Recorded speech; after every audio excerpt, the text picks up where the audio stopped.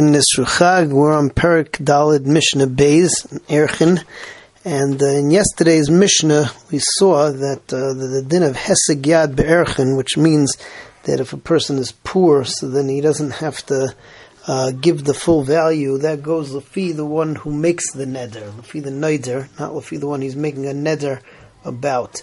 The Mishnah here, though, says is that in other karbanis, we'll give the example in a second, so it turns out sometimes that it's not that way. The case in point over here is a Mitzera has to bring three karbanis. He has to bring an asham, and he has to bring a chatas, and he has to bring an oila. The chatas and the oila of the Mitzera, so it depends how rich he is as to whether he's going to bring a kasba or whether he's going to bring tar b'nei yoina, whether he's going to bring birds. So if a person says that I'm going to bring a carbon like Reuven the Mitzera, right? So if Reuven the Mitzera is poor, so then he's going to bring birds. If Reuven the Mitzera is rich, he's going to bring a kaspa. It doesn't go by how rich the net neder is, like by Erchin, but rather it goes by how rich the when he's making a neder about is. Rebbe adds in that you could find the case in Erchin which will be similar. If a person says that makes a neder that he is going to give the amount of Reuven's Erchin or Shimon's Erchin that he made, and that Reuven or Shimon made a neder to give Erchin of a certain person's value, so then, or their own value, so then it would go by how rich Reuven or Shimon is, because I'm simply replicating that which they're going to give. What's it called? So that Rebbe adds in as a possibility where Erchin will, you can have a neder which is like Erchin. It's not really a neder of Erchin, but it's a neder like Erchin that it's going to go by the one who gives the Erchin, by the nidar, not by the madir. The Mishnah finishes off with another halacha, that the halacha of Heseg Yad.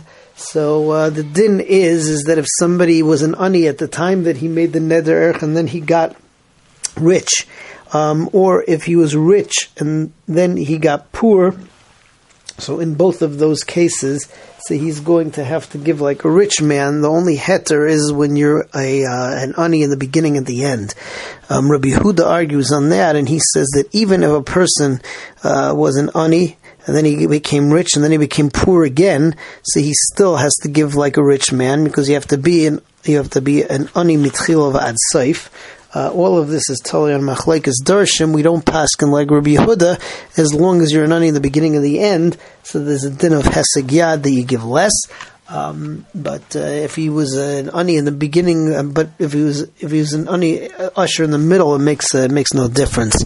Okay, so that's Mishnah Daled. That's Mishnah Beis. Let's see it inside. Avo b'karbanis ain't okain. By karbanis doesn't always go by the one who's making the neder.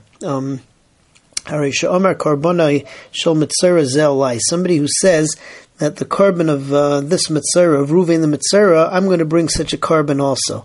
If the Mitzera was poor, maybe carbon ani, so then he brings a carbon ani.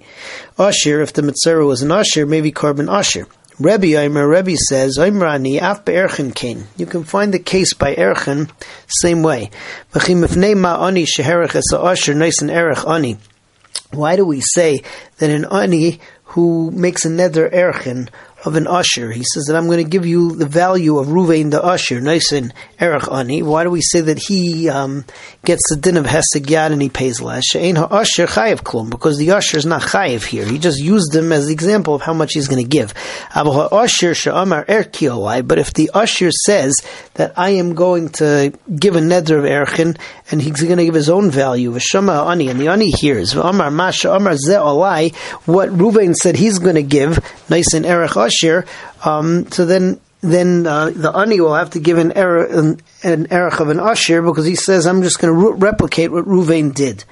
Okay, next case. Haya ani v'hesher or usher v'heni. If the ani became rich, or you have a rich person who became poor, nice and erech usher, both of these they have to give the erech of an usher. Rabbi Yehuda says, "Afilu ani v'hesher v'chazer v'heni." Even if he was an ani and he became rich, and then he became an ani again, noisein erech asher, he has to give the value of an asher because there's no heseg yad unless it's both at the beginning and the end. But we don't paskin like Rabbi Yehuda. We paskin that as long as the beginning and the end, so he's considered to be an ani. Okay, let's move on to Mishnah Gimel. Mishnah Gimel says is that there are some karbanas which also go by how rich a person is. Like, for instance, the carbon oil of a yored, which you're going to bring on Shuas Bitoy, you're going to bring on Tumas Mikdash v'Kadashav.